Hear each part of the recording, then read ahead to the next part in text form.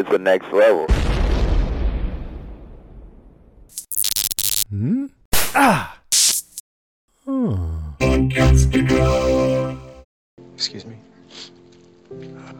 Hi. Back where you guys, where you came from, is there a woman named Rose there? Black chick in her 50s.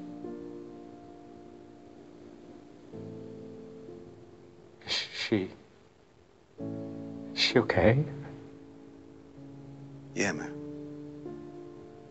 She's okay. Oh, thank you. Michael.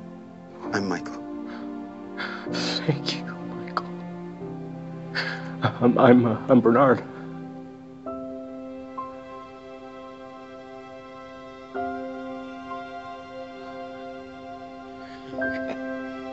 Okay. It's okay. She's good.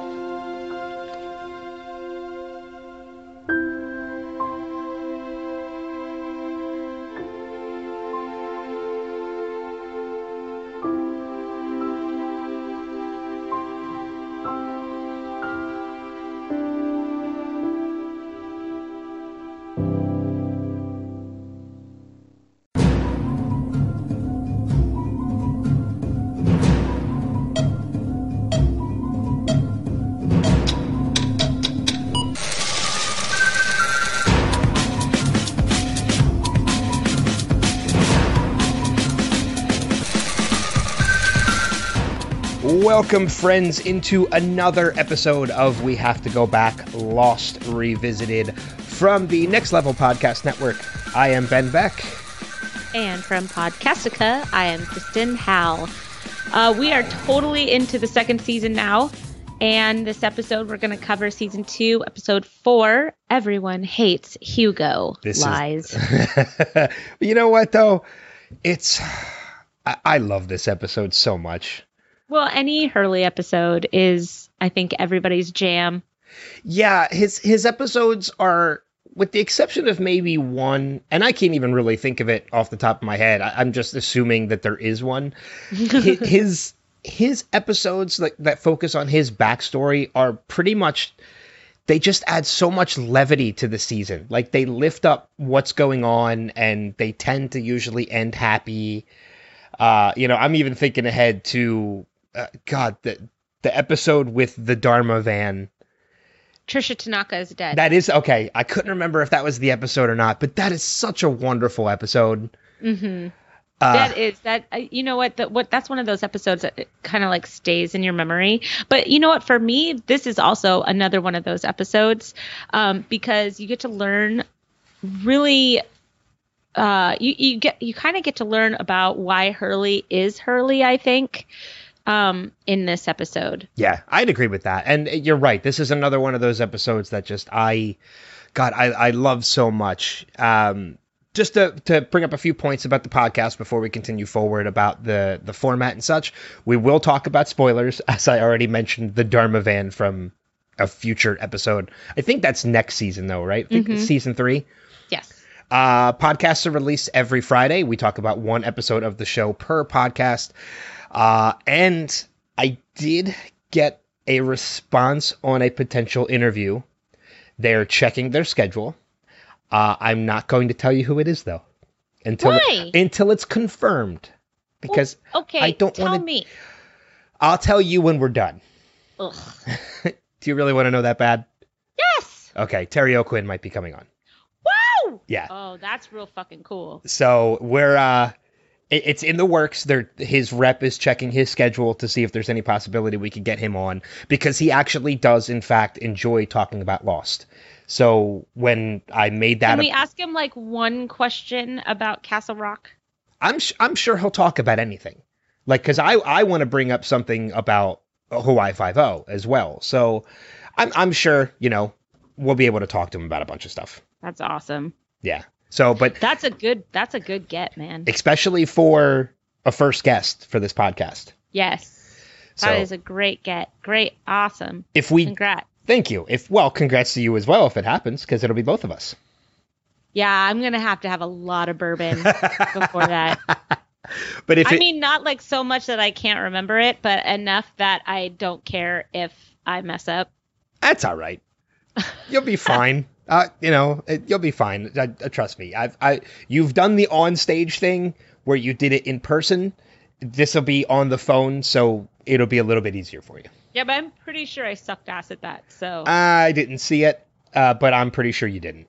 So I'm just saying, I have confidence in you, so I'm not worried about having you on this with me. So I am better when I'm by myself, not looking at the person. Exactly. It's why we turn the cameras off on Skype. But if it does potentially happen, it should be in the next couple weeks. And depending on how much time we get with him, if it happens, we'll either make it part of an episode of the podcast. Like we'll talk about an episode and then we'll just tack it on at the end. Or we might just take a break from the recaps for a week and put the interview out there. I vote that. Okay. Works for me. So democracy. But let's talk about the episode. We're going to talk. Last week we said our top 5. I think we're still going to do. I think we're just now bringing it like the top our 5 points instead of top 5 because we're obviously going to go out of order and there's going to be ones that we share because it happens every week. Yep. So, but I'll kick it over to you. What is one of your 5 points for this episode? So. It's actually, I wanted to talk about like the thing that I loved the most, and that is that we meet Bernard. So I love the Bernard and Rose story a lot. I love that Rose never gave up on Bernard. I love how their story arc concludes. And I love that we got to meet Bernard. And when he found out that Rose was alive at the end of the episode, it's one of those, I watched the episode twice and I cried twice. I did too. I did too. And it's funny because I watched the episode right before we started recording. You and I got on a phone call this morning at like 10 o'clock and the episode wrapped up at literally 10. I timed it perfectly. Mm-hmm. And right before I called you on Skype, I'm like, I need to wash my eyes. But I'm glad you brought that up because that's actually my first one I wanted to bring up as well. Cool. But I'm gonna I'll let you finish your point and then I'll tack on after that as well. It was just really little because I have a lot to say about the survivors later, but just it was nice to have Rose reintroduced into the story. I liked the way that they did it. It didn't feel forced. It felt very organic, and it reminded us about Rose and Bernard, which felt really natural at the end when we do find out that Bernard is asking Michael and Sawyer about his wife.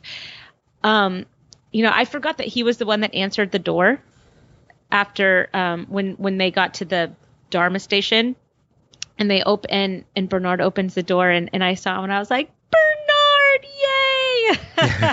And then he comes over and he's like, so, can you tell me if there was a woman, blah, blah, blah. And just that sense of relief that came over him and just, I don't do well when men cry. I don't. I've never done well when men cry. So when he was like, oh, I was like, no. I just started just crying. So that was the end of that. Well, and I think just to expand on that a little bit for mine too, because I wanted to make this my number 1 as well, or start with this because this is to me probably the best element of this episode. It's not just meeting Bernard formally for the first time because we do get his name and we get that whole moment about him and Rose and him getting that, as you mentioned, relief that Rose is alive and seeing the joy in his face of knowing that his wife is still alive. But there's the happiness all around by the end of this episode that I think really sets you up for when you get that Bernard and Rose moment. Mm-hmm. We get the whole element. I mean, we'll talk about this more in detail as the episode goes through about Hurley's job of separating the food and what his final decision was of just giving it all out and letting everybody be happy.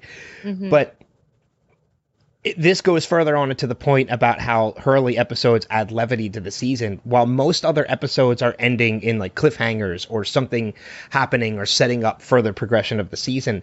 This Hurley episodes, again, this one in particular, always tend to end with people laughing and people smiling, and just getting that whole sequence of seeing everybody like enjoying themselves, eating food, Jack picking at Kate's food and like her playfully pushing him away, Charlie giving Claire the jar of peanut butter, and seeing the container of apples in front of her and just knowing she's getting apples and peanut butter. All of this just adds to that and enhances that moment of Bernard and Rose. And by the end of that episode, when you see Rose with the candy bar after the whole story about the sweet tooth and how Bernard had a sweet tooth, seeing her put that candy bar in her pocket, and that's how the episode ends. It's just, you're so happy. And at the same time, you're like, oh, I really hope these two characters get to reunite at some point. Yeah. Yeah. There was that really great moment at the end inside the Dharma station where he says, "Thank you, Michael." And then Michael, I think he says like, "Nice to meet you, Bernard," or "You're welcome," or something. But he as he's shaking his hand, he takes his other hand and he grabs the side of his arm. And it's like this stranger hug, because they're strangers, but he's so fucking grateful for Michael in this moment. And Michael is happy. Michael has lost his son. He doesn't know where his son is. And he probably knows exactly the anguish that Bernard is going through. And he's able to give relief to Bernard. And it's a relief that Michael also seeks right now. So I really like that special moment between the two of them. Yeah. That handshake, that's interesting that you bring that up, because I didn't even really think about that at the time. But there are different emotions behind different handshakes. And I mean, there are experts out there that will talk about this, but that kind of a handshake of grabbing the arm along with the handshake, that is a massive show of respect and gratitude at the same time. So you're right. That was a great way for the writers and the producers to show that all of these emotions that Bernard has towards Michael, and Michael telling Bernard in the story, it was a great way to show that all of that was genuine. There was nothing malice or false. Contrived. Exactly. There was nothing bad behind that. That was totally mutually respectful and genuine. And you don't get a lot of that, I think, especially with strangers. You don't get a lot of those genuine moments because everybody on this island seems to have walls up all the time. Nobody knows what to share, when to share, who to share it with. And, Bernard we will learn later, he's a pretty straightforward character.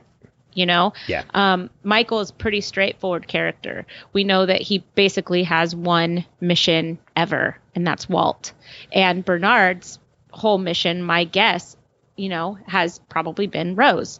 So they share that, and it's just nice to see that kind of come together and gel. Yeah. So yeah, exactly. It's quite honestly, you mentioned crying both times, and I definitely got choked up both times as well. It's almost to the point where it brings so much happiness into your heart watching that even after we're done recording this, I might watch that episode again while I'm editing this. Yeah. Just because it's that great of an episode. Yeah, I agree. I like this episode a lot. It's like Mary Poppins Returns. Lots of joy in your heart. Which I still haven't seen. I need to. There's something very wrong with you that you haven't seen that movie because it's so freaking joyful. It's so joyful. I left and I felt 10 pounds lighter. It's not that I didn't want to see it, because I don't get me wrong. I know we're going off topic, but I love the original Mary Poppins. I just haven't. Trust me, there's like 2 or 3 other movies out there in theaters that I really want to see, and For the starters, I don't want to leave my house because it's too damn cold. But I just haven't had an opportunity. Although this Saturday, even though it's up in the air right now whether or not I'm going to be able to make it, I have a 3-week advanced screening of How to Train Your Dragon 3. And, oh God, you want to talk... I live 6 hours away from you. You want to talk about you want to talk about crying at a movie. God, I know I'm going to be bawling my eyes out during that one. I love that movie. Okay, the let's first get two, back I know. to this. So since we had the same number 5, do you want to give me your number 4? Sure, I can give you my For number your second point? Yeah, I can do that. And it kind of ties into a little bit as to what we were just talking about, the whole moment at the end. And with everybody being happy and everybody enjoying themselves, there's actually one person who's not sharing in that happiness. She kind of has a little bit of grief right now, or her mind is possibly wondering what's going on, and that's Sun. Poor Sun. Because of the fact that Claire finds the bottle of messages washed up on the beach, and she feels, her and Shannon kind of feel that the one person they should take it to and decide what to do with is Sun. You know what's really interesting about that? I'm sorry to interrupt. No. Is that Shannon went with Claire, and Shannon just had that vision about Walt. So I don't know if that was to add, to the mystery of the bottle washing ashore, adding Shannon into that scene, because Shannon and Claire have never really been, friends. Yeah. But you know what? It was one of those things I was actually going to pose the question to you. Why do you think they chose Sun to do with this? I mean, because we kind of already get that feeling that Jack is obviously the leader. So Jack would be a very obvious person you could take that bottle to in regards to everything. Why do you think they took it to Sun? Because I think that the only person on the island that had any real connection to the raft is Sun. Sawyer and Michael took Walt, so all of his connections were gone. Sun's husband was on that raft. And so as a default, I think that it is absolutely 100% appropriate to go to Sun with it, because Sun would be the one who would need to know first, not Jack. And, how much has Jack really been around since he's at the hatch right now? Yeah. Right? Not to mention, he doesn't really... I'm sorry, but Jack wouldn't care. He'd be like, yeah, it's a bottle. Who cares? Well, I mean, I'd chuck it in the bushes. Well, not only that, but Jack is also the kind of person who would probably say, well, perhaps it just fell off the boat and it came back. I'm sure they're fine. He would kind of write it off. Or he would say, I think you should give this to Sun. He could possibly say that too. I think, and I agree with you as to why they gave it to Sun. I think you're right. Sun is the obvious connection because of Jin being on the boat. She's the only one that still has that separate connection as opposed to everybody else. Mm-hmm. I think the only other person who potentially could have been given that bottle, and only because it was his idea, was Charlie. But Sun was still a much more obvious choice. Because, I mean, I think That's a good point. And Claire's the one that found it. So it is possible. No.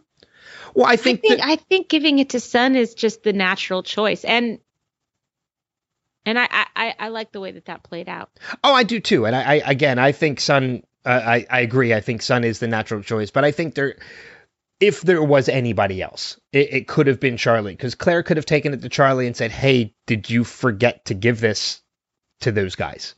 Mm-hmm. If she was questioning whether or not it was even on the boat. Mm. But then again, why would it wash up on shore? Right. Right. So did you notice at the end when she buried it that her wedding ring was already gone? I did not, but I know that definitely plays a part into a future episode. Well, since I knew that it did, I looked this time to when she was burying it to see if they already laid that groundwork, and they did. Good. That was smart. Yeah. That was very, very smart, because I'm sure nitpickers would have pointed that out if they didn't do that. And it also proves that there is a plan. Well, I mean, that was also only a couple episodes apart. Don't care. I agree. I agree with you. What about you? What's your fourth point? So my fourth point, I'm going to change it because I don't think that it's much, but I'm going to use one of my runners up, is that Sawyer is a friend and Michael is a dick. All right. I like where this is starting. So, Sawyer, I think Sawyer played it the smartest. Is that grammatically correct? The most smart? Whatever. He was the smart one in the pit. And when they dropped down, whatever that was, the vine or, makeshift ladder or whatever it was, and Echo was like, grab the rope. I liked it that Echo, by the way, as an aside, I liked it that he said, please. Like, you kind of saw, okay, this guy isn't a monster. Yeah. And for a first time watcher, Echo is fucking scary. Oh, he's intimidating. He's real scary. When he apologizes to I forget, I think to Michael or somebody later as they're walking, I'm like, Sawyer. Oh, I'm like, oh, that's so sweet. Echo, he's a nice guy. He's like the most tender-hearted out of all of them. But yeah. I digress. So who was it that went up first? It was Jin, right? And Jin didn't want to do it. And he looks at Sawyer and Sawyer's like, don't do it, man. No way. And he only went up because there was a gun pointed at him, right? But Sawyer said, no, I'm not going to do it. Like, go ahead and shoot me. I don't care. Yeah. And he's left in the pit. I myself would have gone that route. I would have stayed in the pit.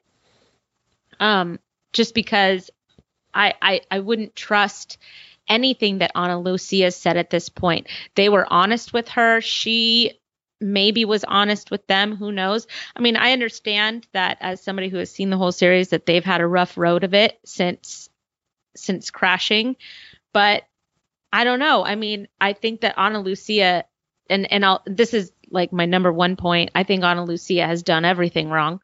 But I would have been in Sawyer's camp. And then when they came back later, after Jin and Michael went away and Echo said, grab the rope. And he said, no, I'm not doing anything until I know that my friends are okay. And Michael comes up. He's like, oh, so we're your friends now? And I'm like, really, dude? He pulled you out of the ocean. He administered CPR to you. He got you to shore. He protected you and stood up for you in the pit. And he's had nothing but your back the entire time. And you decide to what? Whoa, we're your friends now? Fuck you. I'm sorry, I'm swearing a lot at this episode, and I apologize to anybody who's offended. We're marked as explicit. You're good. Well, I think anything that I'm on is marked as explicit because I can't seem to filter myself.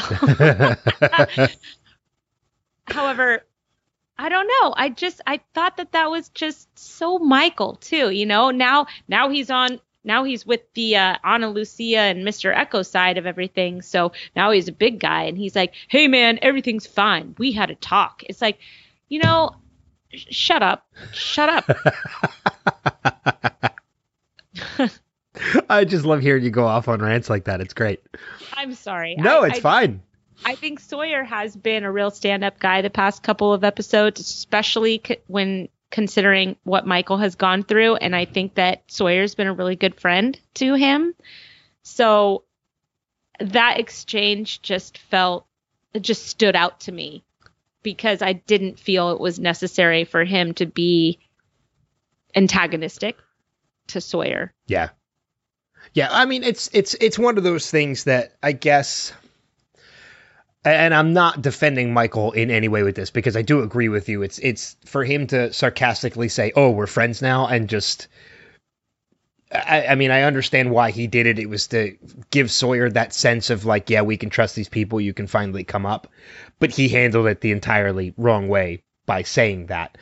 And you're right. We talked about that. I think it was last week when they were on the raft, or was it the week before? I think it was the week before with the drift. Ago. Yeah, 2 weeks ago with the drift. That mutual that mutual respect between the two of them, where they might not like each other, but they respect each other in that they're not willing to let the other one die. And it's kind of like, you're right, Michael kind of just has completely ignored that, and he's free now, so it doesn't matter. I don't know where I was going with this. I completely lost my train of thought. Well, while you remember, I do have a question for you, considering Michael. Do you think he has any loyalty to anybody besides, Walt, I understand, is his main objective, but I found myself wondering if he has any true loyalty to anybody that he has spent the last 40 days with. I think the only person he has loyalty to at this point is Walt.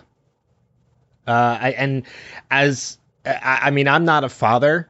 I've been a surrogate one at times, but, as somebody who's seen enough and knows enough people with children or anything like that, I'm not saying I blame him, especially in the current situation that he's in now. I think when he was on the island still and Walt was with him, I think Walt obviously should have still been his number one priority, but it was okay to have loyalty with some other people, to side with some other people.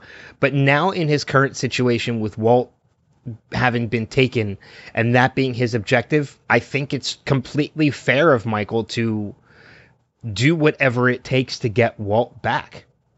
And we're going to see him, coming up relatively soon.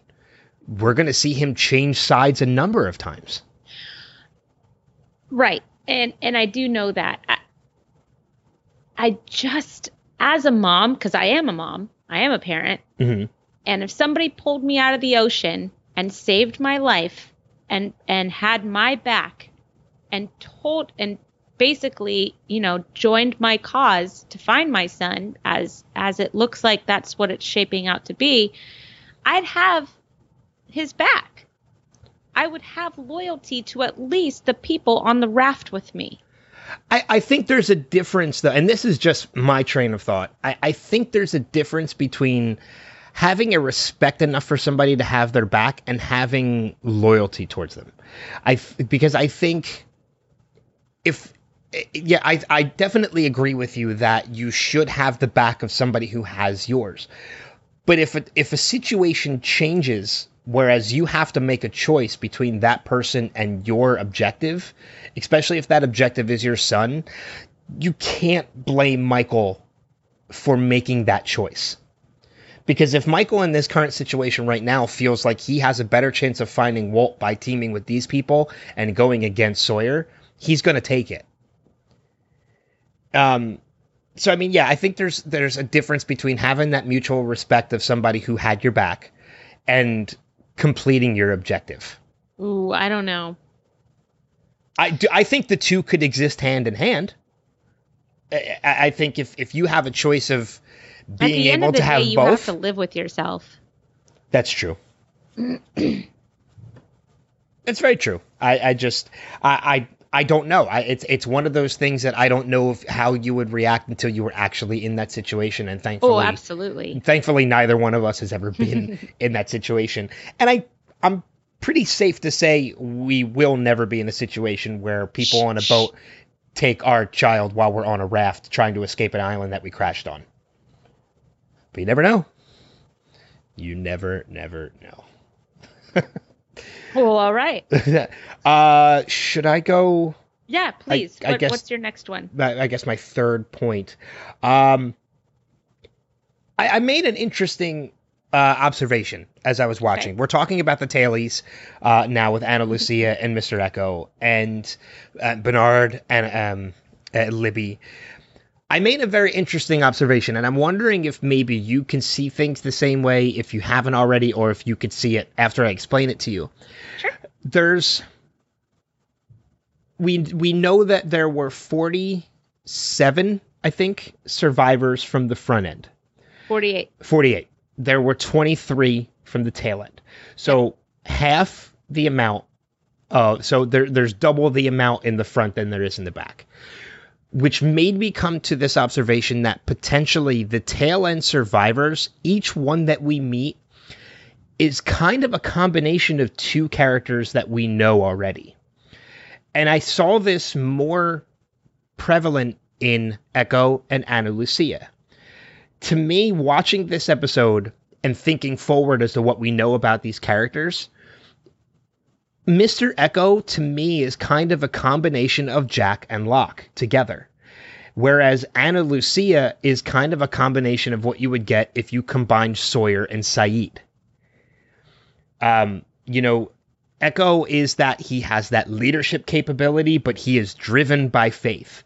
We're getting Jack and Locke together in Mr. Echo. Ana Lucia, we're getting that rough around the edge of Sawyer, but the person who is very smart and, we know from her law enforcement background, just like Sayid was with his military background.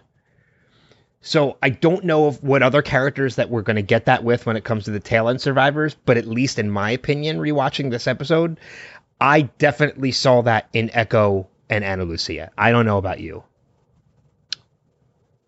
I did not. But I do think that Ana Lucia is the worst. Well, I agree with that completely, especially now. I don't know. I don't think she does herself any favors. In fact, and I'll let this be my third point, but it was a front of the plane versus back of the plane kind of comparison, which I think is kind of what you're doing right now. It seems to me that we have kind of the difference between a democracy and a dictatorship, and kind of what the fallout of that, of both sides is. If Jack was left to his own devices, I'm not sure that that the front end would be, the Losties would be where they are now. I don't think that they would be the community that they are now. I think that Ana Lucia has taken it upon herself to be the only decision maker of the group. As far as what we can see right now. And a lot of, and I'm so glad that I have forgotten most of the other 48 days. And I'm looking forward to watching it. I think it's the next episode. I'm really looking forward to watching that because I think it's completely left my brain, which is great because I get to re-experience it.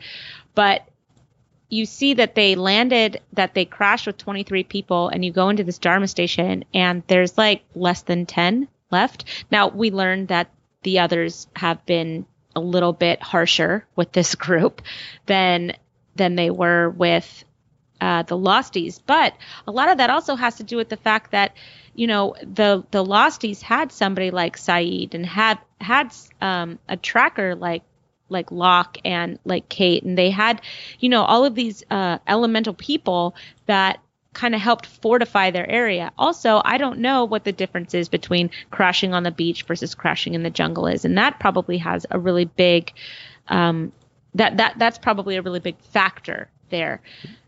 However, I see a lot of leadership similarities between Ana Lucia and Jack, and the fact that they both want to just be like the end all be all of decision making. And Ana Lucia seems to be a little bit rougher with it, the other people seem to kind of defer to her, almost like they were not scared of her, but intimidated by her. Maybe, I'm not sure. She definitely was the leader. There was no doubt about that.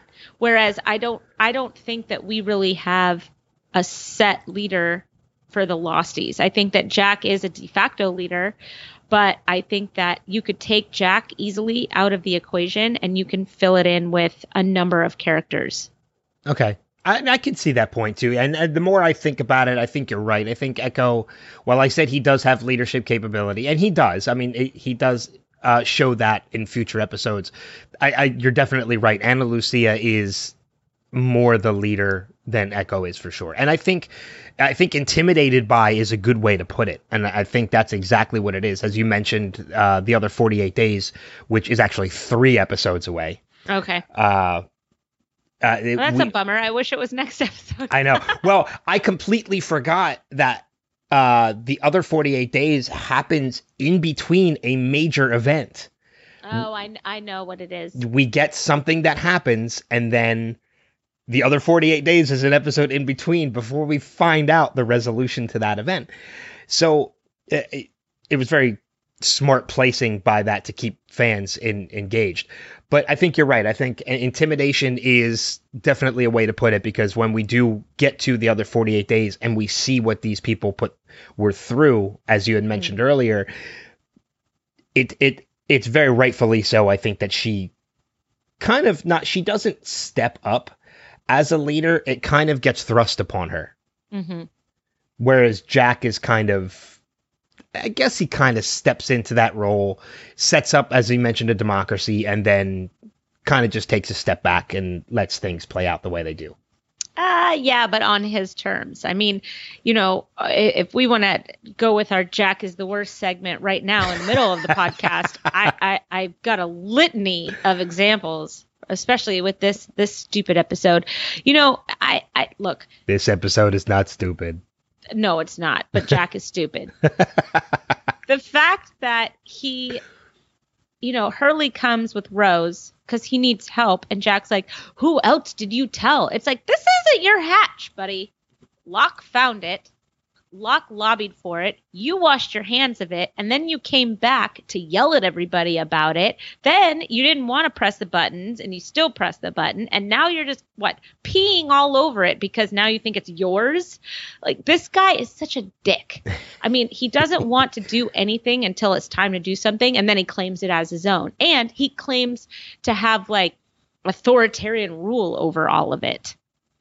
It wasn't his hatch to say who comes in and who doesn't. It's not his decision. If it's going to be anybody's decision, if you want to give the hatch to somebody, it's Locke's decision. It's not Jack's. And Locke is like, I don't care who knows. I've got to convince all these people to push the button in the first place, as he said to Charlie. So, I understand he may have started being a leader with really good intentions, but those intentions have morphed into something else. Yeah. I'm not taking away your Jack is the worst moment. Jack is the worst. Because I do agree with you, but for the most part. But I do think as a leader, sometimes difficult choices have to be made. And when it comes to the hatch, somebody did have to step up and say, okay, there are some responsibilities that are going to have to come with this. Whether or not you believe in what they are about pushing the button and things like that, somebody's got to delegate. Yeah, but they already made those decisions. It seems that they had a council on it already, and now everybody is doing their jobs. And it's not Jack's job to say who comes and goes. That I agree with. I absolutely agree with, when he did say that about Rose being in there. And I found it so funny and lighthearted that Rose was like, I wouldn't even know what to tell people. That was my favorite. I totally agree. And as she's just looking around dumbfounded, I wouldn't even know what to tell anybody. Honey, I wouldn't even know what to say. I love Rose so much. She's such a fantastic character.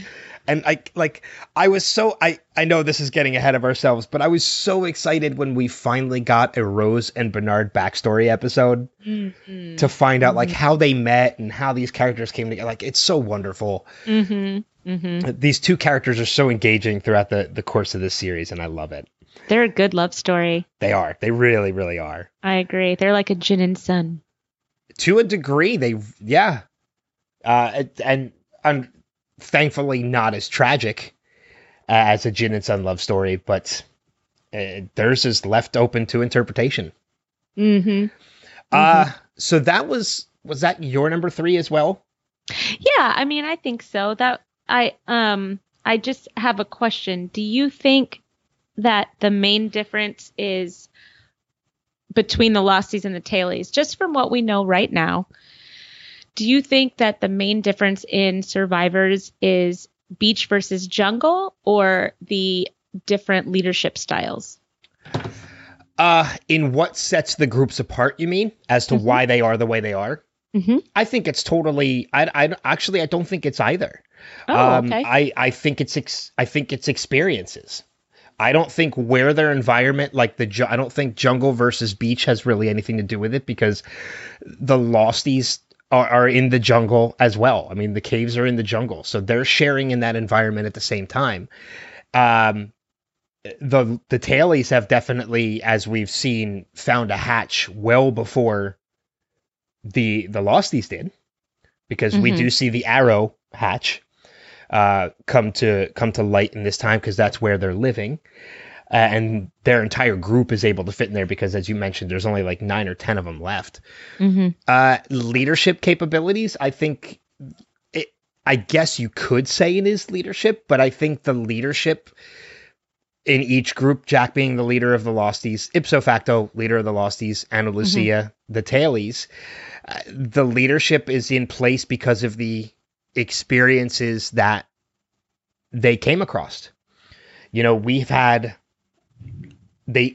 as we find out later, you know, they've each been infiltrated by one person.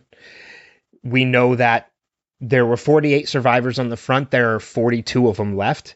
There were 23 and maybe only 10 left. We know at this point, we don't know what it is yet, that these guys have been through some hell. And I think it's that hell that they went through that really sets it apart. I don't think it's the environment at all. If I had to pick one of the two, I think it's the leadership. Okay. Well, I have a proposition. Okay. How about when we get to the other 48 days, we set aside some time to do some compare and contrast? I'm fine with that. Okay. I think that's actually a really smart idea. Okay. And then we can make our final decision at the end of that. I mean, and in the meantime, I'd love to know what the listeners think too. Like, do you think it's leadership, or do you think it's environment? You know, jungle versus beach, or, you know, I guess what, Jack versus Ana Lucia? Well, or just leadership in general. Like, I have here democracy versus dictatorship, or authoritative, authoritative leadership, whatever. You know what I'm saying? I do. But the only reason why I say environment is because you made the point of saying that the Losties had the caves, but the caves took reconnaissance. They fortified them. They had a plan in place once they moved everybody from the beach to the caves. And whereas it seems that the Tailies were the ones, they were dropped into the jungle without knowing anything about the jungle. I mean, we learned about the jungle over the course of a season. They learned about the jungle immediately. And the jungle, as we know, is a really scary place. So scary that a lot of people opted to stay on the beach rather than go to the caves when they found out that they were going to move over to the caves. So that's why I think that environment would have anything to do with it. But I do think that it's ultimately going to be the leadership style and the community that was created versus the survival tactics that were used in the jungle with the Tailies. So it'll be interesting to kind of break it all down. Definitely. Yeah, I agree with that too. I think it's a really smart idea for us to compare and contrast when we actually get to the end of the other 48 days. So, you know, I think it's something else I just recently thought of too, when you want to compare the two situations from what we know now, is that, I mean, and obviously we don't know, as a first-time viewer, you don't know what's behind these hatches yet. You don't know, you know, who's behind them. You don't know what they're for. You know about the Dharma Initiative, but you don't know where the Dharma Initiative is. There's still a lot of mystery behind them. But as somebody who, as people like who have seen the series, it's interesting to think about that the Losties are hiding in places that, can be found, like the beach and the caves. The Tailies are hiding in a place that we know the others already know about. Like, that is not hidden to the others. They know about the hatches. So while the Losties think that they're safe and think that they're being smart by hiding in these places, they're really not. It's they could be very easily picked off if that was the objective. That's a great point. Ugh, I'm excited for the rest of this season. I know. Once we start getting into the others and Because it's, as a first time viewer, you're almost kind of, when you get the introduction of the tailies, you kind of forget about the others for a point, because you think, like, okay, these are the other people that we were mentioned of. And then once you finally meet the others, it's okay, these guys actually still do exist. I completely forgot about them. Now the shit's really going to hit the fan. Yeah. So yeah, it's going to be fun talking agree. about this season. So, I guess that leads us into our fourth points, or number 2, whatever we want to call it. Yeah, so what you were just talking about actually leads really well into mine. So if you don't mind, I'll kick it off since we've been flipping and flopping anyways. And that's kind of the theme of change. So, we see a lot of change just from a show standpoint since the beginning of the second season. We've got a lot of different places now. We used to just have the raft, the hatch, and the beach, right? Now we have the pit, the Dharma stations, we have the jungle, we have the beaches, we have the we're kind of spinning out, right?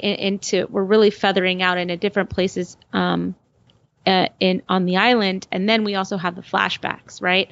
So what's interesting is that from a note standpoint, when I do Game of Thrones, I always start off my notes by dictating where we are, right? Because Game of Thrones is like this a lot. You're in King's Landing, you're in Braavos, you're in Marine, you're in the Reach, you're in all these different places, and it's hard to kind of keep track. So I always kind of label every scene.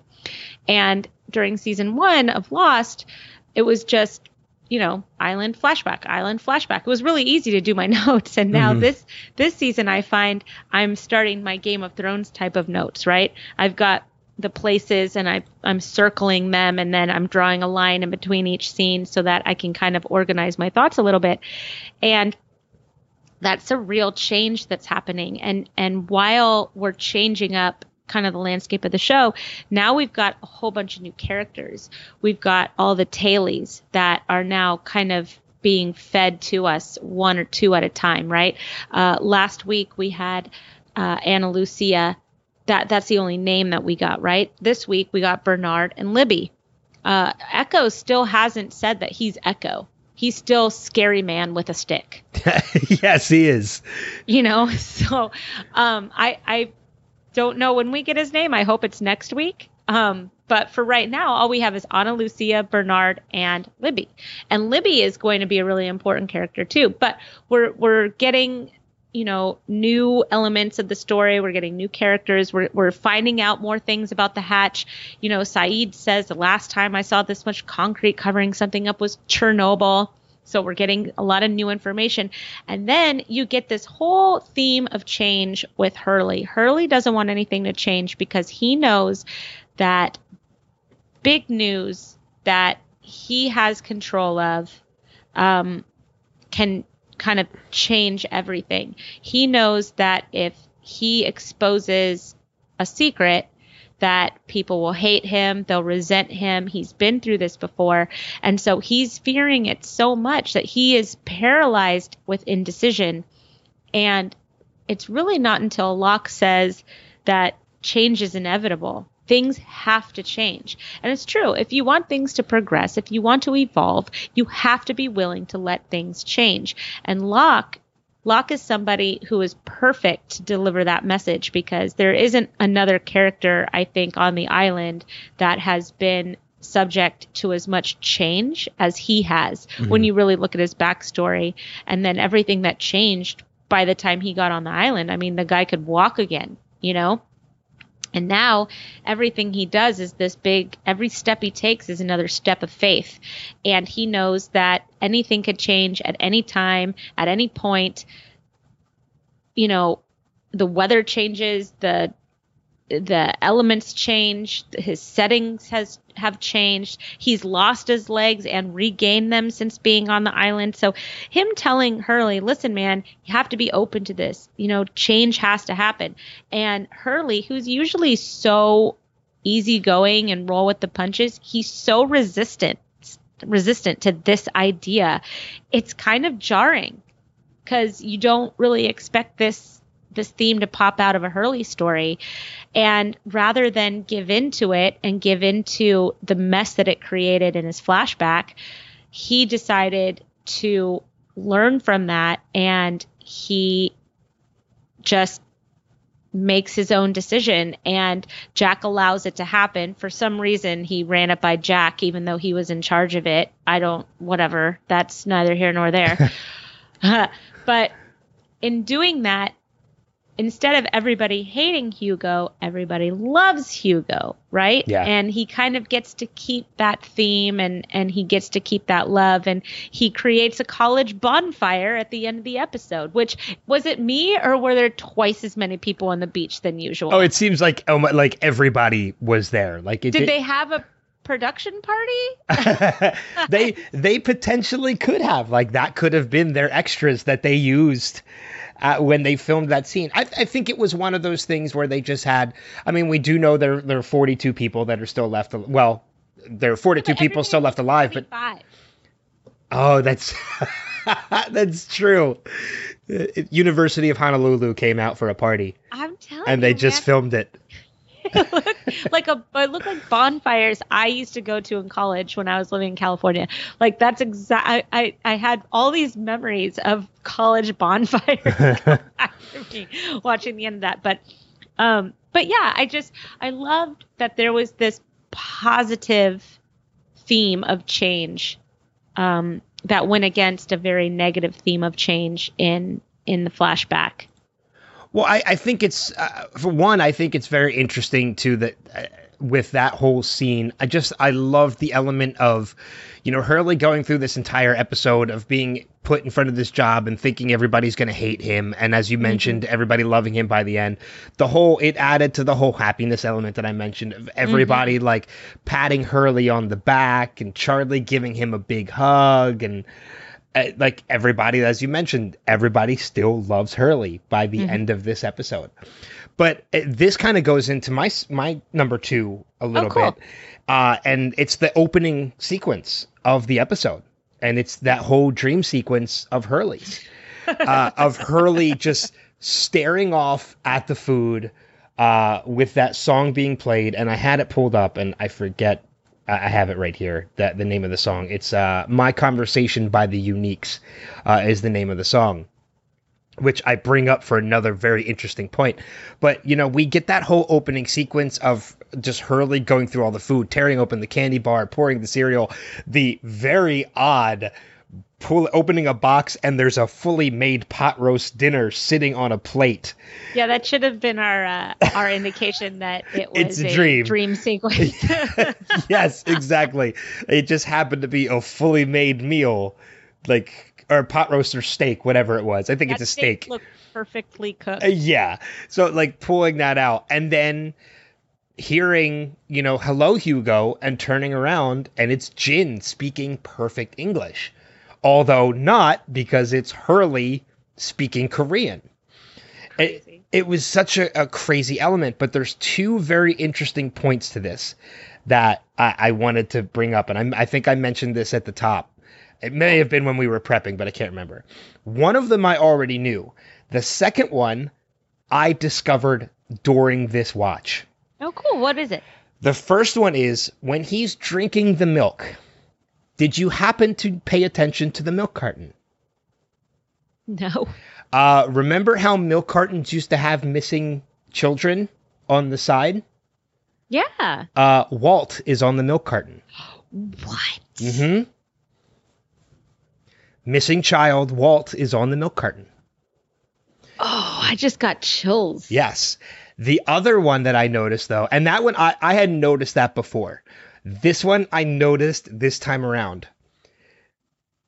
After the dream sequence has ended, Hurley has his job, and he goes and he talks to Charlie, which I have an issue with Charlie this episode, but we'll get to that. Me too, man. We'll get to that in a little bit. Yeah. Because it might be the same one.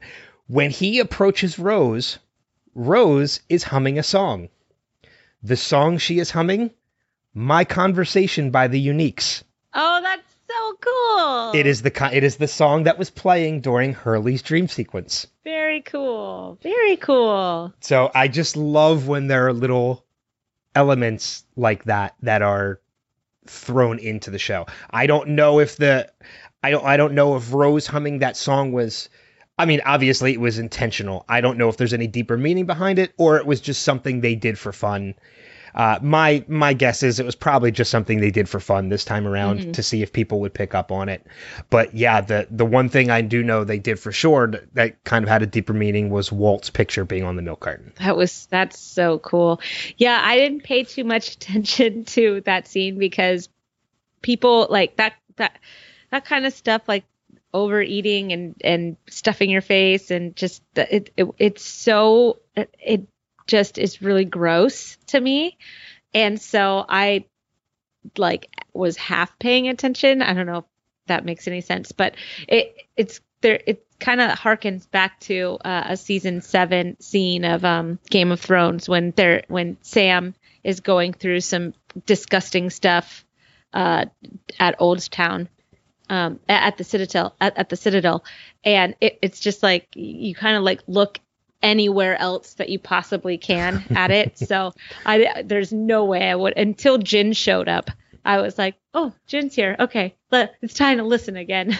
Yeah, but I mean, it's also very interesting too that scene, that whole opening sequence, ends with Jin saying everything is going to change. And it goes right into your whole point about positive and negative change that happens throughout this episode. Absolutely. Yes. I liked it that the gas station attendant was dressed as the chicken. Yes. Have a cluckety-cluck day, Hugo. Which is fantastic. Yeah. I guess that leads us to our final points, our number ones or our fifth points, however you want to approach it. And I've really covered most.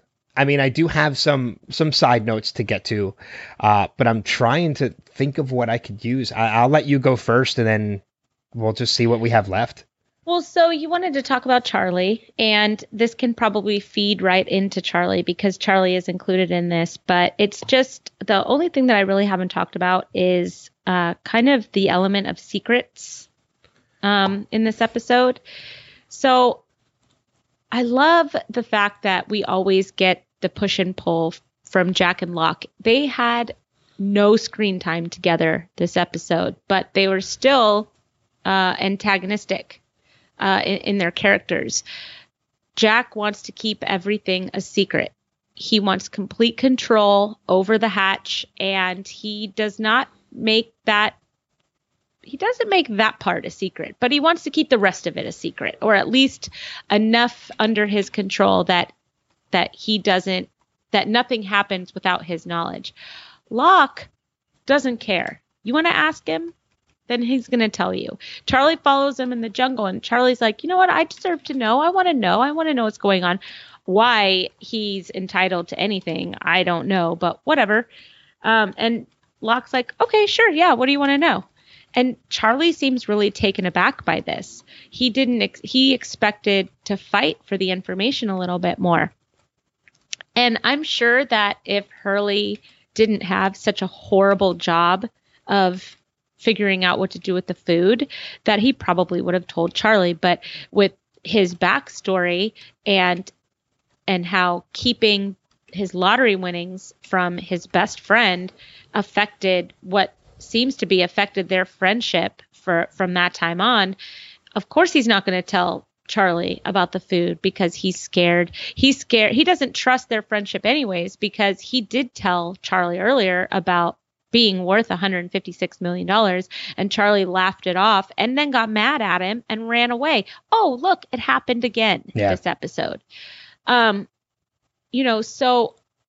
Hurley tells Rose, because he knows that Rose is pretty vanilla when it comes to kind of controversy and stuff like that. She's not really going to care, but she's got that mothery instinct to her that I think Hurley latches onto. And he takes her down to the hatch, and Jack, of course, gets angry about it. Jack's trying to figure out what the hatch is all about. So him and Saeed go on this like gopher hunt to try and figure out the secrets of the hatch, and they can't really figure it out. So, and then there's, the secrets of why did the message in the bottle show up on on the shore of the ocean. What's Sun going to do about it? It should Claire tell anybody else besides Sun? So there's just this element, and then there's everything that's happening with the tailies, right? Mm-hmm. And who everybody is, and who everybody will allow themselves to be known as to the raft guys. I don't know.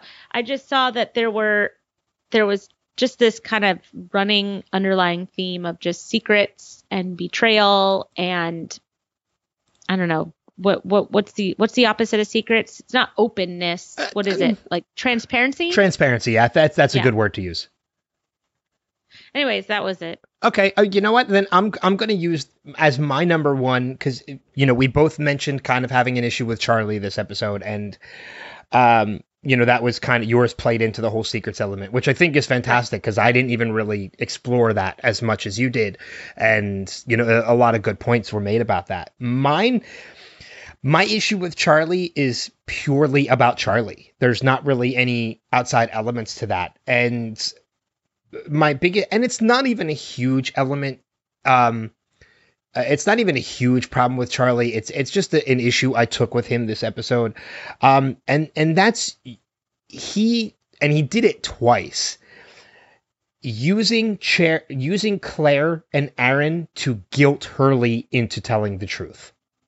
That was fucked up. It wasn't the whole like, hey, you and I are friends. You should really be open with me. We've been open all this time. Even though you're right, he did laugh off Hurley telling him about the lottery, which, I mean, I could understand not believing it, but laughing at him is a completely different situation about it. But, like telling Hurley, are you going to deny a nursing mother this? Or, are you going to deny Aaron food and sustenance? Like using Aaron and Charlie to guilt Hurley into giving him food or telling him secrets about the hatch. I had a little bit of an issue with that. That's kind of against Charlie's character, but then again, it's kind of not. It's not, because that's what an addict does. An addict is a master manipulator, and he has a great manipulative tool in this baby that he's carrying around. Yeah. So if he wants something and he sees a way to get it by manipulating the situation or manipulating a person, that's classic addict behavior. So I wouldn't say that goes against his character, but it does go against who he has changed into since getting clean and finding Claire. But I don't think that addict sense really ever leaves Charlie. Yeah, and I think you're right. I mean, it plays into the whole once an addict, always an addict. It's, you're never not an addict anymore. You're just fighting the urge. And fighting that urge gets easier the further that you go, but it never completely goes away. So, I think, it's not out of character of Charlie, but it was, I guess, a little disheartening and a little disappointing to see it play out this episode. Yeah, well, that's how it is too with Charlie, right? Yeah. I mean, he takes 2 steps forward and 1 step back constantly. And, it's so funny how Charlie and Hurley have this really great friendship that didn't get the best start. No, it really doesn't. But I mean, we're going to see so many great elements of this friendship play out that I can't wait. We mentioned at the top of the episode with the van and Trisha Tanaka is dead. Mm-hmm. That whole scene brings a smile to my face. Currently, just thinking about it is such a fantastic scene that I just, God. And it's not even just the Charlie and Hurley element of it. It's the Sayid and Sawyer element of it too. That just, or no, I'm not Sayid. Sawyer and Jin. Mm-hmm. Element of that scene too. That just, God, I can't wait till we get to that episode. It's going to be a good one. Because I just love talking about these Hurley moments. Mm-hmm. So, any other side notes that you kind of want to bring up before we move on to manifest and feedback? No, this is a pretty straightforward episode. In fact, we had a lot more to talk about than I thought. Yeah, I agree with that too. I do have a couple other things that I'll just mention really quick. We did see Hurley kind of ready to take drastic measures before he finally decided what to do, and Rose being the voice of reason, because we saw him pull the dynamite to just blow up the food, which would have been a little irresponsible. Setting off dynamite not blowing up the food, but setting off a stick of dynamite in a confined area. Little irresponsible. Especially in the hatch. Yeah, exactly, because you don't know what the hell's going to happen if you do that. I have to say that Hurley's boss, I would have quit on that dick even not having won the lottery. Yeah, absolutely. That guy was a dick. Yeah.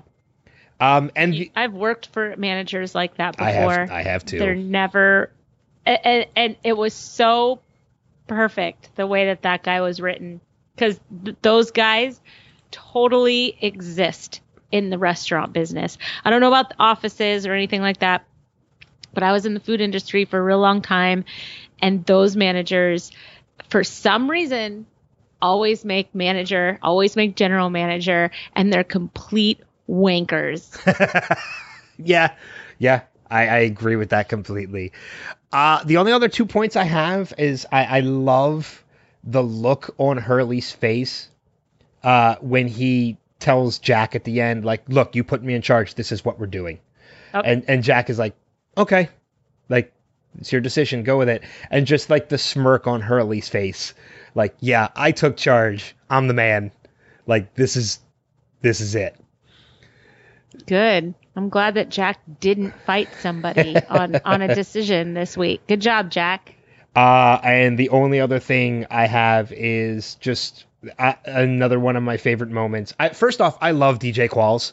So seeing him as Hurley's friend in this episode was just great for me.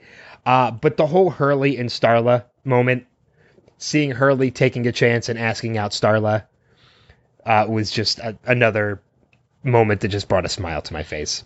And it was a Mighty Ducks character. And a Wet Hot American Summer character, because she's also in that as well. Yeah, but she was in Mighty Ducks. She was.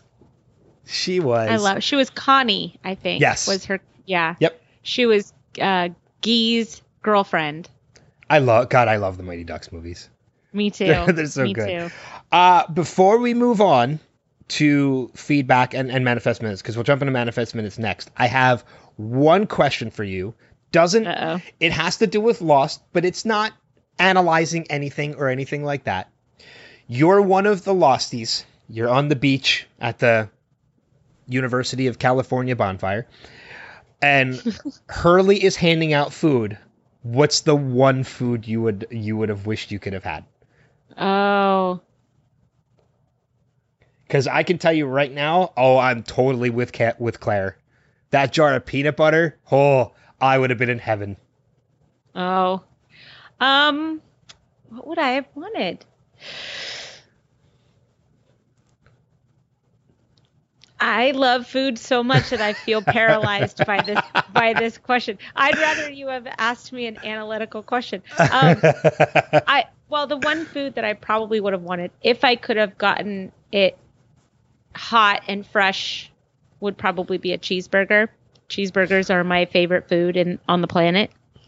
But if it was just something from the pantry, I'd have to go with a bag of chips. Okay. Simple enough. I'm a chip girl.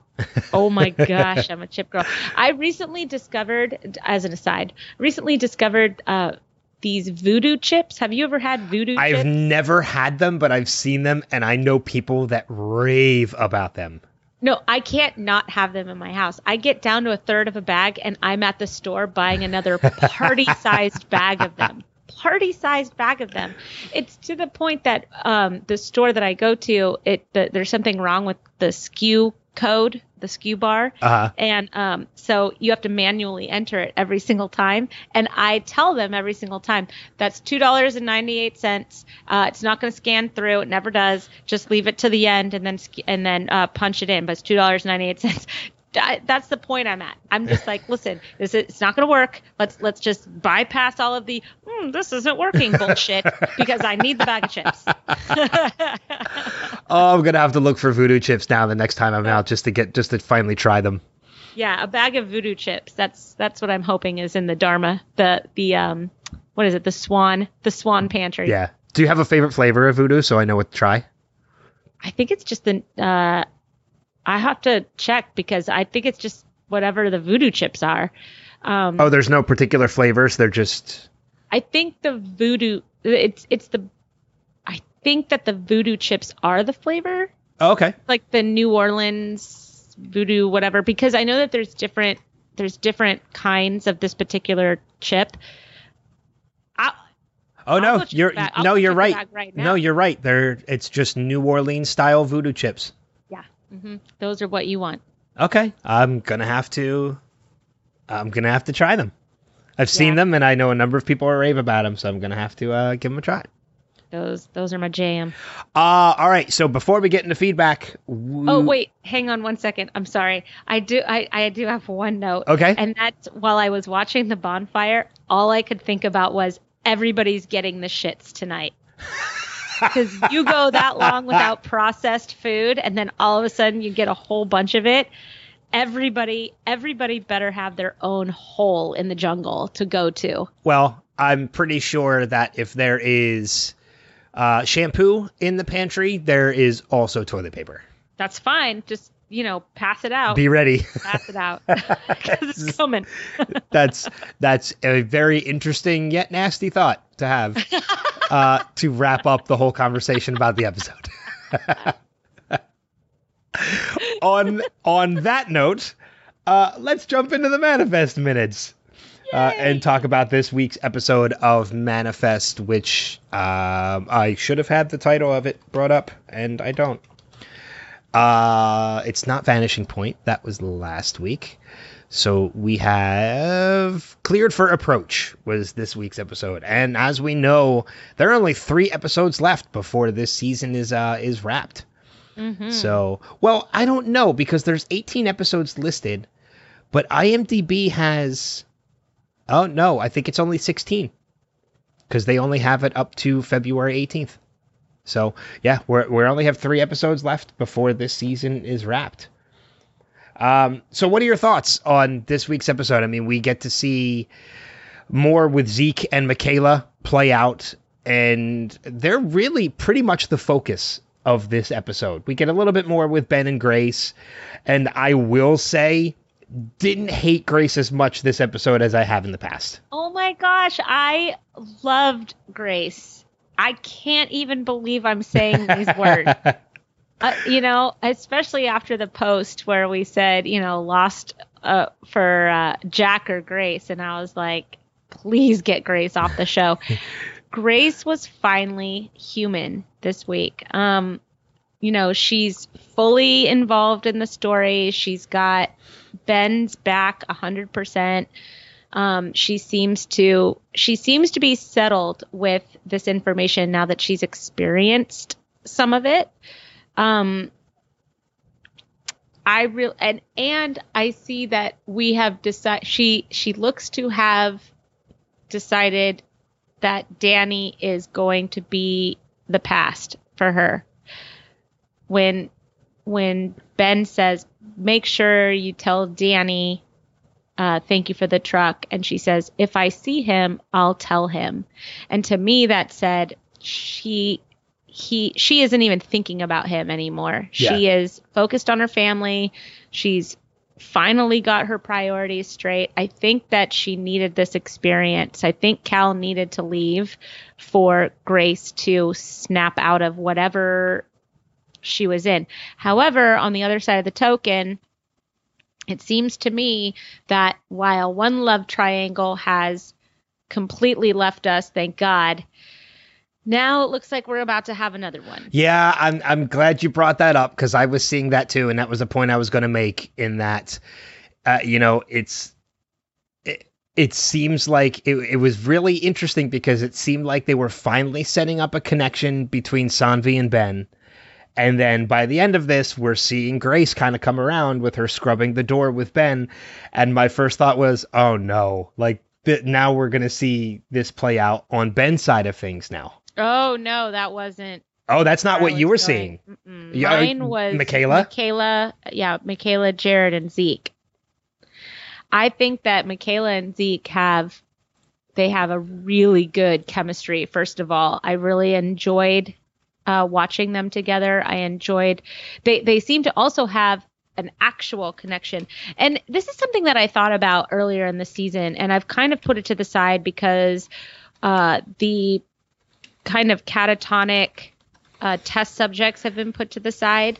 But it seemed to me that every plane survivor has a pair. They have a pairing.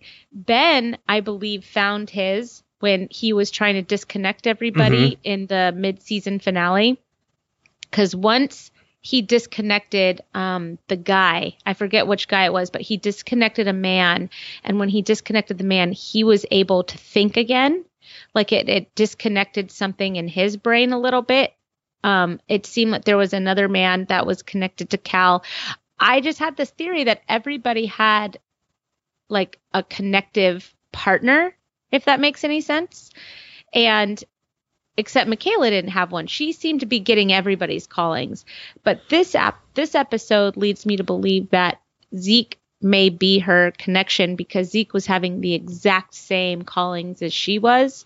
And then when they arrived at that rock at the end and they were holding hands with the stars and they see the drawing and the lightning was going on in the background, that just intrigued me more than probably anything else in the entire episode. And I was really wary of Zeke in the beginning of the episode. And now I'm like Team Zeke. So I'm excited to see where it goes. We made that prediction last week because you had brought that up as did I think Zeke was on the up and up or did I think there was something behind it? And I said that last week. I was like, no, I think Zeke is on the up and up. And then the moment when they touched and he had a calling, I was like, no, yeah, I was right. He's on the up and up because they're not going to fake that. So yeah. It's very cool. And then Sanvi finding out that he has the same connection that they did with everybody on the plane and stuff. That I'm glad I was right and he was on the up and up, and because it's going to be very interesting to see how things play out between the two of them. But I can see that too. I can definitely see a connection between Zeke and Michaela as well. I think it's something that's going to bring them closer together. They definitely have a chemistry. They definitely have shared experience, which always helps with any, new relationship or friendship. But I want to talk about the big revelation in the show, in this episode. And that's the earthquake and the blizzard and the plane crash or the plane event all seem to happen at the same time. Or whatever aftershock theory that Sanvi was talking about. Mm-hmm. So there was an earthquake that was the plane arriving that ended up being the event that maybe shook Zeke out of whatever time warp he was in for the past year. Or it was like, I didn't have time to watch this again, and I probably should have, or at least rewound it and listened to this scene again, because it seemed that they were trying to say that the cave, Zeke in the cave and his able to emerge from the cave is somehow directly connected to the plane. I didn't really put that together, but if I'm right in what you're saying, and now that I'm thinking about it, it's almost if it whatever caused them to lose their time happened at different times, but whatever brought them back, they were all brought back at the same time. Kind of like the 4400. So while Zeke was only disappeared 4 years later than they did. Well, 1 year ago for him, but 4 years later than they disappeared. Because they had been gone for 4 years already. He disappeared. They all came back. Well, I don't know, because it seems like the plane survivors have been back for a couple months at this point. And it seems they? Well, I don't, or maybe it's only been a couple of weeks, but for Zeke, I feel like he just came back. Well, we don't know how long he's been. But he's not going to survive that long in that blizzard. I mean, you can't survive. So my impression was that whatever happened to him and however long he was gone, he literally just came back. Yeah, I don't know. I hope that they expand on it. And maybe I have to watch it again. But it seems that there is a connection between Zeke and the plane, other than just the marker. And Sanvi said something about aftershock theory. Well, I think it's because I think if I get her explanation correct, and I could be completely wrong on this, is that the event itself was the earthquake and they are the aftershock, because those are the words that she says. She says that we are the aftershock. I don't think it's necessarily an actual earthquake. I think it's more symbolism than anything else. Right. Oh, no. Right. I understand that. This is where it's so murky for me because I feel like I needed to watch it again and I didn't. Because everything is surrounded. Everything seems to be surrounded by a storm phenomenon, this dark lightning, and maybe the dark lightning also appears as a blizzard, right? So maybe the fact that the plane that the captain stole and flew into the storm a couple weeks ago is when Zeke came back. I don't know. Maybe. Oh, that's a good point. Maybe that's linked. Because if he did just come back, they literally just stole the plane. So, right. I don't know. That's an interesting thought because I do want to say, like, you know, when I meant by the symbolism, there was, if I'm correct in remembering the episode, there was actual earthquakes as well. I think when she says we're the aftershock, I think that's more where the symbolism takes place in, because she did mention the turbulence of the plane is technically the earthquake before the event. And she did say that when Sanvi checked the weather around where the cave was, there was an earthquake registered at the time of that blizzard. Mm-hmm. So there is some kind of actual earthquake that happens. Yeah, it's definitely elemental. Like whatever is happening to these people, whatever time warps that they're going through, has to do with something that's happening that's disrupting the elements. That's all I got. Whether it's a blizzard, dark lightning, an earthquake, an aftershock, who knows? But it's kind of seems to be centered around weather and natural phenomena.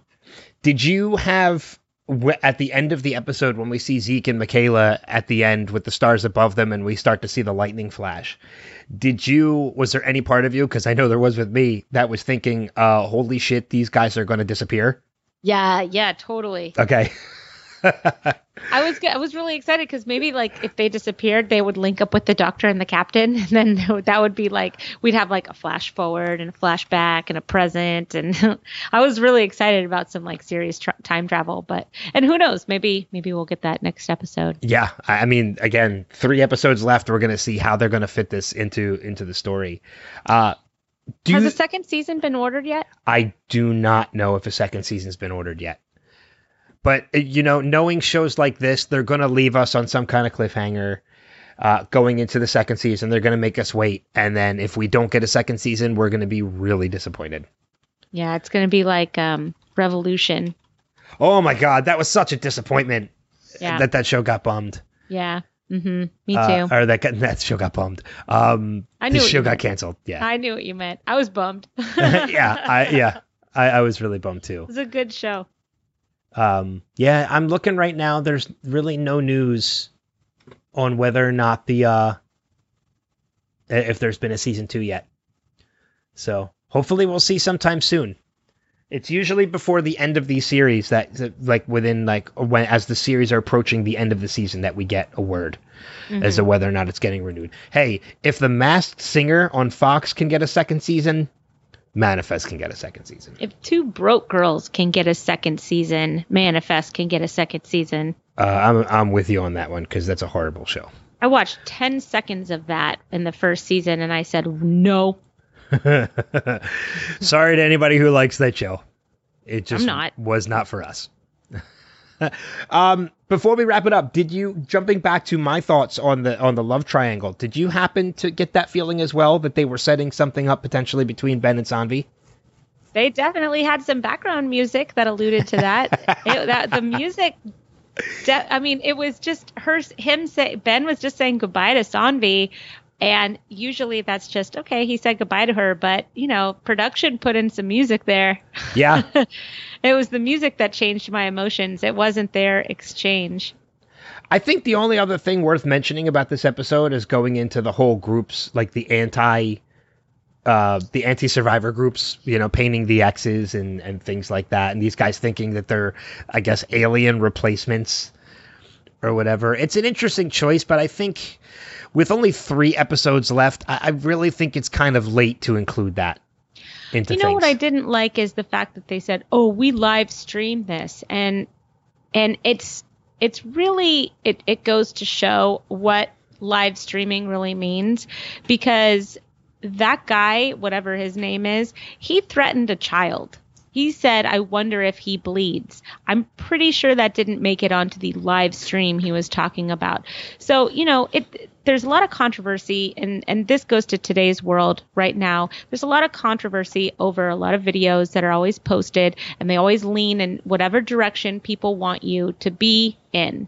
And I think that this is a really good illustration of the fact that videos are not always meant to show the real story, because in this scene you see that there is a total exchange.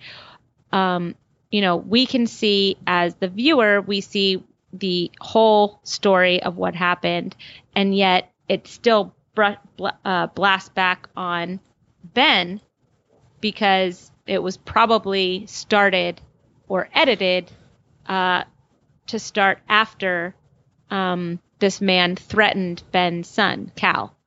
Yeah. Well, also, I made a observation.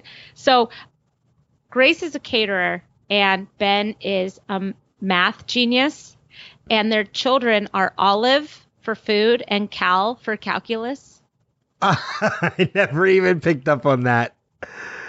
That is interesting. Yeah, that's a good observation. No idea if that's the reasoning, but I just thought that was funny. Sorry, keep going. No, it's fine. I didn't even pick up on that either. And I think going back to the whole live streaming thing, I think they kind of make that a point to kind of do that a little bit, because you do see there is a moment where you see Ben approach the guy, and that's where you see the camera in the foreground.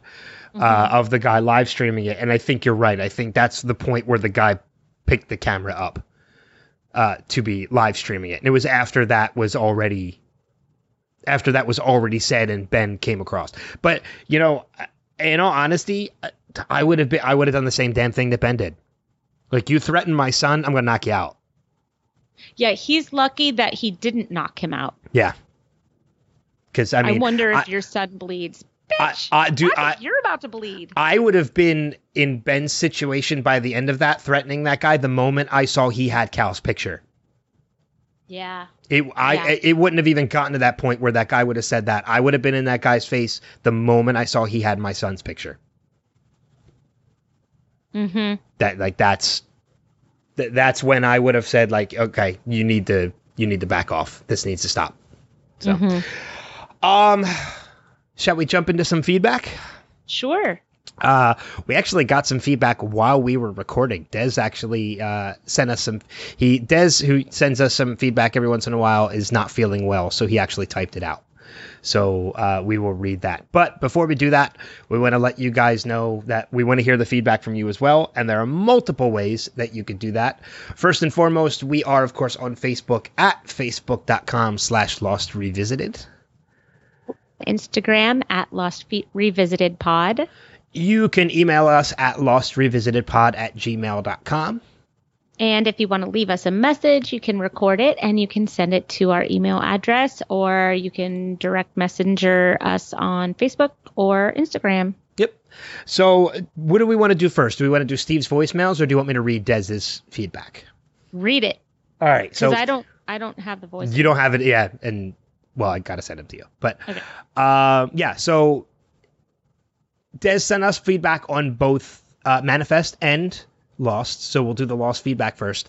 And his his messages say, "My voice left with the heat, so I'm going to leave this here.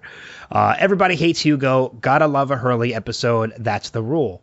The only problem I have with this one is Sayid and Jack. If someone pours 10 feet of concrete around something, leave it alone. Sayid even brings up Chernobyl. Yeah.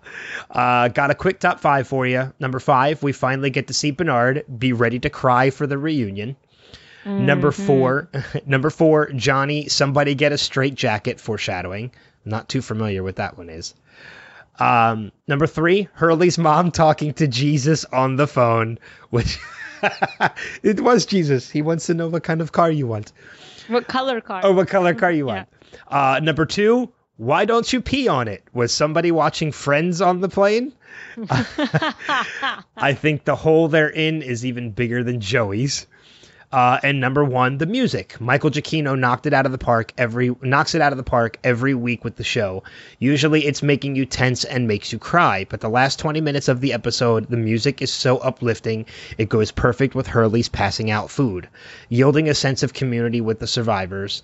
I put this right up there with the best of John Williams. So that's a good point. Michael Giacchino, I'm a huge fan of his scores, and he's done a ton from like The Incredibles and the latest Jurassic Park movies or Jurassic World movies. He's a fantastic composer, and I was always a fan of the Lost music too. Me too. So, and then about Manifest, he leaves this. Loved this episode of Manifest. I have 2 quimmets, as Chris Hardwick likes to say. Number 1, does anybody else think they are trying to start something between Zeke and Mick? I think she's going to try and stay away from Jared and make something happen with Zeke, and then typically for TV, season finale, Mick and Jared will get stuck in a situation, and yada, yada, yada, Lourdes kicks him out. Number 2, I think they are setting Grace up as a sacrifice. Anyone else? They've been getting us to hate her from the beginning. Did you see the look? And then in parentheses, did you see the look she gave when the idea of alien replacements came up? And now they're trying to soften her up. I hope she's dead in the season finale.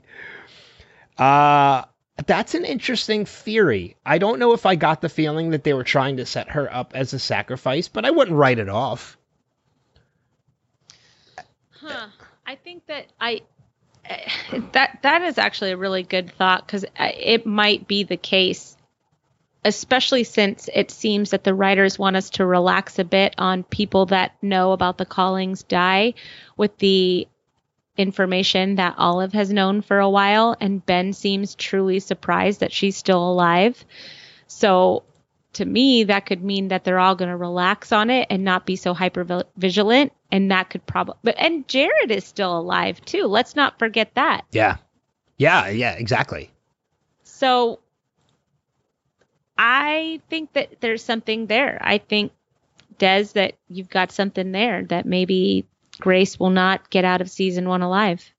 I mean, and I think there are a couple other people that potentially know about the Callings as well. I mean, Zeke has them, so he doesn't exactly count. But does Olive know about the Callings, or does she just know that there's something weird going on? And no, she knows about the Callings. That's what I was just talking about with. Oh, I thought you were talking about Grace. No, Ben seemed truly surprised that Olive was still alive when Olive admitted to Ben that Cal told Olive about the Callings a long time ago. Oh my gosh, Cal told this, and they don't know that we know that they know that that we know. That's what I was like. I'm like, okay. I mean, I'm sorry. Jeez. Yeah, sorry for that, because I thought for some reason when you were talking about that for the whole time, I had Grace in my head and not Olive. So no, it's okay. It's a total. He said that, she said that, you said that, I know that you know. It's they don't know that we know that they know. Seriously. So now the messers become the messies. Another Friends reference. It wouldn't be an episode if we didn't have at least one. That's right. So yeah, it's an interest. Des had a Seinfeld reference. So he did. Yada yada yada. Oh yeah, I never watched Seinfeld, so I didn't like Seinfeld. That's a famous episode. Hate me if you want. No, I never liked Seinfeld either, but that's a very famous episode. Got it. So yeah, thanks, Des, for that feedback. That's an interesting point about Grace. We'll see if that plays out. Yeah. So, yeah, now we have, we're going to go to voicemails, in which we have 2 from our buddy Steve, who leaves us voicemails every week. First, one for Manifest and one for Lost. And we'll start with the Lost one, and we'll play that now. Hey, Kristen and Ben, it's Steve, and just a few thoughts on, gosh, everybody hates Hugo.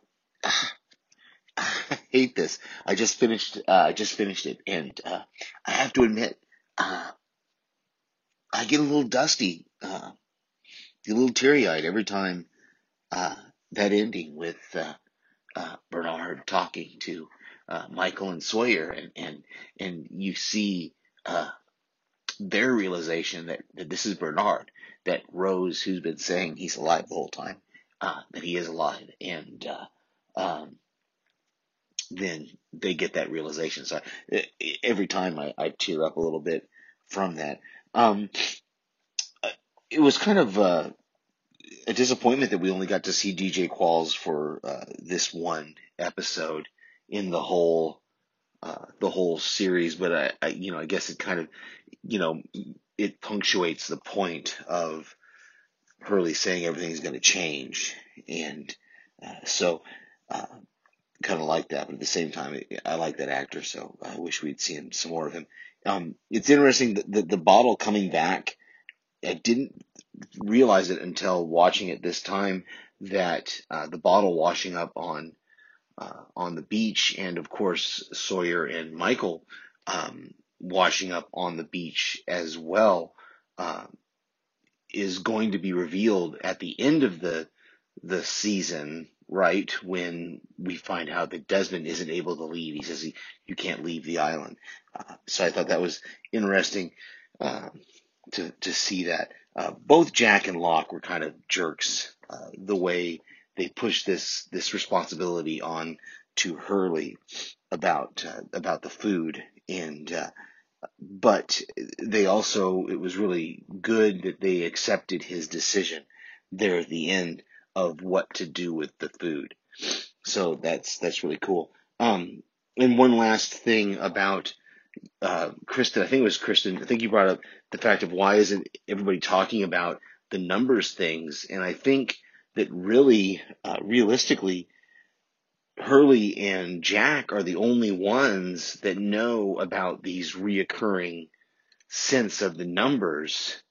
And because I say that because even though Locke heard the numbers when Hurley was talking about them being on the hatch, I think Locke was too blinded by his desire to get into the hatch that he really probably didn't even pay attention to what the actual numbers were that Hurley was talking about. So it didn't dawn on him that these are the same numbers that he's putting into this computer. And then, Jack, he's blind to the fact that there's any kind of bigger picture going on here. So he's going to deny, even though the fact that these numbers have now come up twice or 3 times, but they've only come up 3 times by Hurley's mentioning of them. And, Jack kind of dismissed that.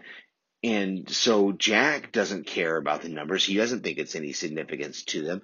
And Hurley, the only person he's told about these numbers basically mocked him and poo-pooed it to him. So why would he bring it up again to anybody else? So I think it's as much as you would think.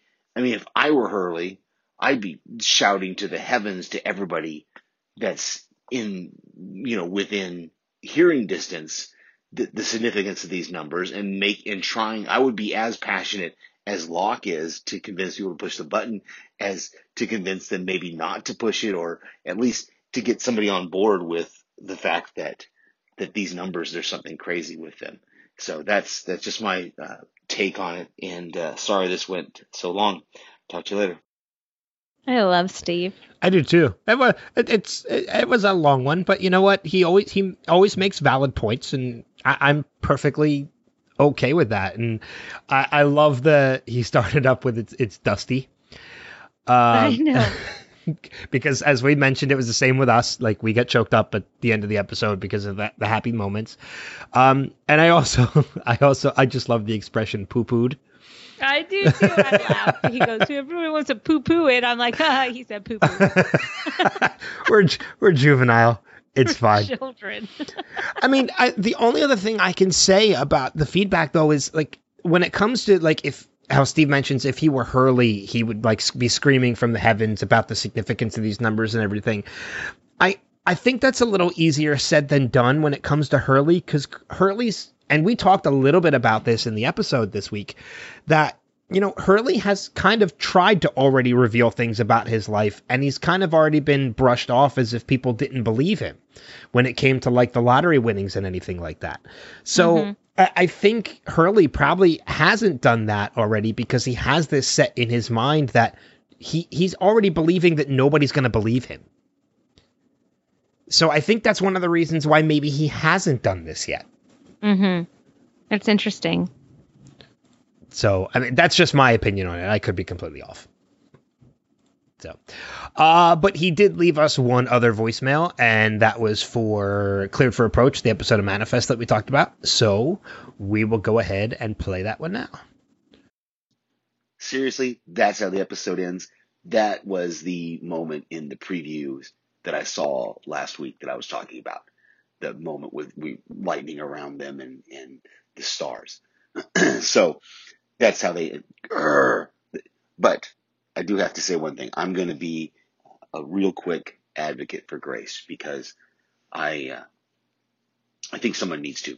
And I think, to me, Grace represents people who lack imagination and lack faith. And what we're seeing is her faith begin to grow back or grow into believing because she wants her family back together.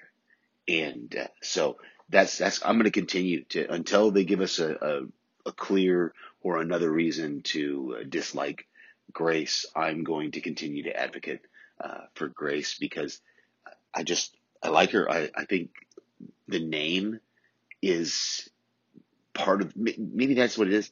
Her name is part of the reason why I'm going to keep advocating for her character. And so I can't wait to see next week and hear what you guys thought. Talk to you later. All right, well, he's on the same page. I mean, as we were this week. We came around on Grace this week. We did, and you know what? I feel pretty proud of ourselves. Steve, you let out like a big in there in the middle of that. I was wondering if that was clearing your throat, or were you angry about or excited about the preview of the episode? I couldn't figure it out. I love Steve. I love everything about Steve. Yeah. Steve, who also has a podcast here on the Next Level Podcast Network. Yes. Panels to Pixels, which they're into Punisher Season 2 right now. They are. So, although I think their latest episode, I could be wrong, I gotta double check, it's a Glass and Aquaman review. Yeah, they're recording the first 2 episodes of Punisher, their coverage of the first 2 episodes of Punisher this weekend. Okay, all right, so they haven't released it. No, but they are still yet. looking for feedback. So if any of you are enjoying the Punisher like I did, holy crap, what a great season. I would definitely check out maybe leaving them some feedback for their recording this weekend, because this will publish on Friday and they record on Saturday. Yeah, just look up Panels to Pixels on Facebook and you can find it. We'll probably link it in the Facebook on our Facebook page as well. And of course, nextlevelradioonline.com. Since it is a Next Level podcast, you can find all their information and links there as well. But can't forget about Podcastica, because there's always great material. I'm excited because Jason, who is the head honcho at Podcastica, just released the Walking Dead cast episode about Zombieland. Yes, he just released that yesterday. Yeah, I haven't listened to it yet. I'm looking forward to that because I adore that movie. And This is the first thing that they've covered since the Walking Dead hiatus that I've actually seen. So I'm excited to because I don't listen to anything that I haven't seen because I don't want it spoiled. yeah. And so I'm really excited. I finally get to listen to Walking Dead cast again.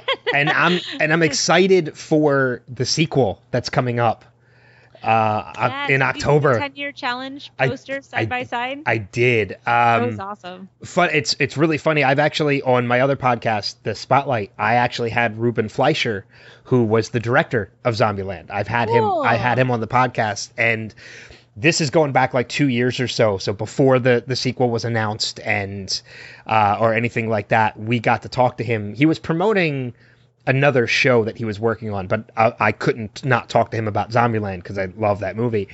And we made mention, like we started talking about it, and we asked if a sequel was in the works, and he said, he's like, I will tell you this. He's like, I will give you this little bit of exclusive. I have ideas for a sequel.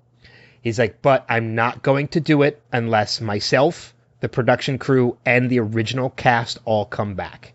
He's like, so if you ever see an announcement for a Zombieland sequel in the works, just know that the only way that's happening is with the original cast coming back. So about 2 months later, they announced that a Zombieland sequel was happening. It was officially confirmed. There was no cast confirmed yet. And my podcasting partner at the time, we just looked at each other. We're like, yeah, we already know the truth. We already know that the original cast is coming back. Otherwise, they would not have announced this. They just didn't announce it yet. And I know a lot of people are like saying, well, it won't be the same without Bill Murray. And the rumor has it, Bill Murray and Dan Aykroyd are going. Bill Murray's coming back, and he's bringing Dan Aykroyd with him. Don't know how. I can't wait to see how that works out. One of the other pieces that we got from Ruben during it too, and I just found this funny. I'm gonna have to repost that interview with the news of Zombieland 2 coming. I'm gonna have to repost it. Yeah, you should do that. But one of the other things we found out was Bill Murray was not the original person he had in mind. He actually wanted Patrick Swayze, but Patrick Swayze had passed away before they had gotten to that point. And Patrick Swayze was supposed to be a zombie. He wasn't supposed to be alive. Oh, that's cool. So when Patrick Swayze passed away and they had to change their plans, Woody, having been friends with Bill and worked with him in the past, had said, well, let me reach out to Bill. I'll see if Bill wants to do it. And Bill Murray came on, they talked to Bill, and Bill's like, I'll do this on one condition. I don't want to be a zombie. I want to be alive but pretending to be a zombie. So that whole thing was totally Bill Murray's idea, and Ruben loved it so much, he's like, yeah, we're doing that. So the whole Bill Murray aspect of Zombieland was Bill Murray's idea. That is awesome. And on a final note, oh God, you know what? Since we're talking about Zombieland, we're talking about Bill Murray, I want to make a recommendation to our listeners, if that's all right. Yeah, sure. Go for it. And this is going to be a recommendation for you too, because I watched a documentary on Netflix. So if you have Netflix, check this out. I watched this documentary on Netflix the other day, and I'm trying to find it. So forgive me for 1 second. It's called The Bill Murray Stories: Life Lessons Learned from a Mythical Man. It's about an hour and 10 minutes. It is a documentary on Netflix. We've all heard those stories about Bill Murray like showing up and like photobombing people, or like showing up to random college parties and things like that. This documentary is a guy who literally went and talked to a lot of these people that have had these random and unexpected encounters with Bill, and just talks to them about what those experiences were like. And I already loved Bill Murray, but I loved him so much more by the end of this, because you start to realize that Bill Murray just lives his life openly and just lets things happen the way they should happen. Like if he sees an opportunity, he takes it. He doesn't worry about it. He just goes with the flow of life.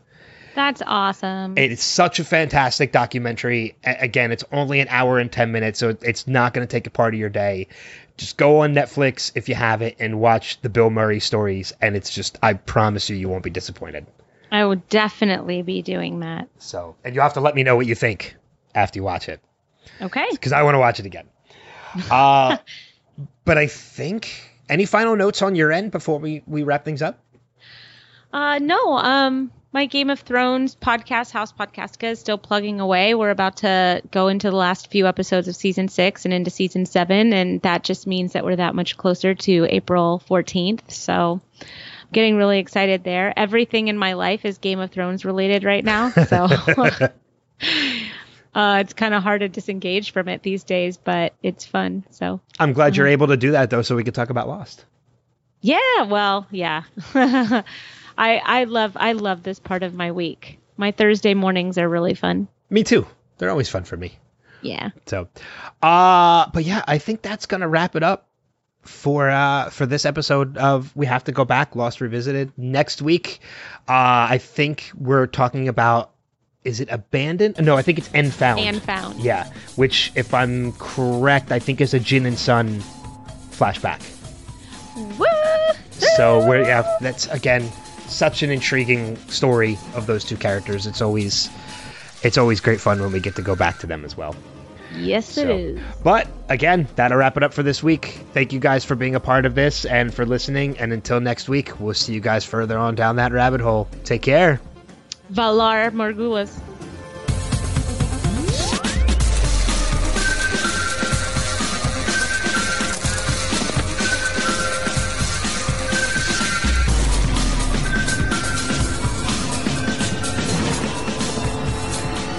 We have to go back, Kate.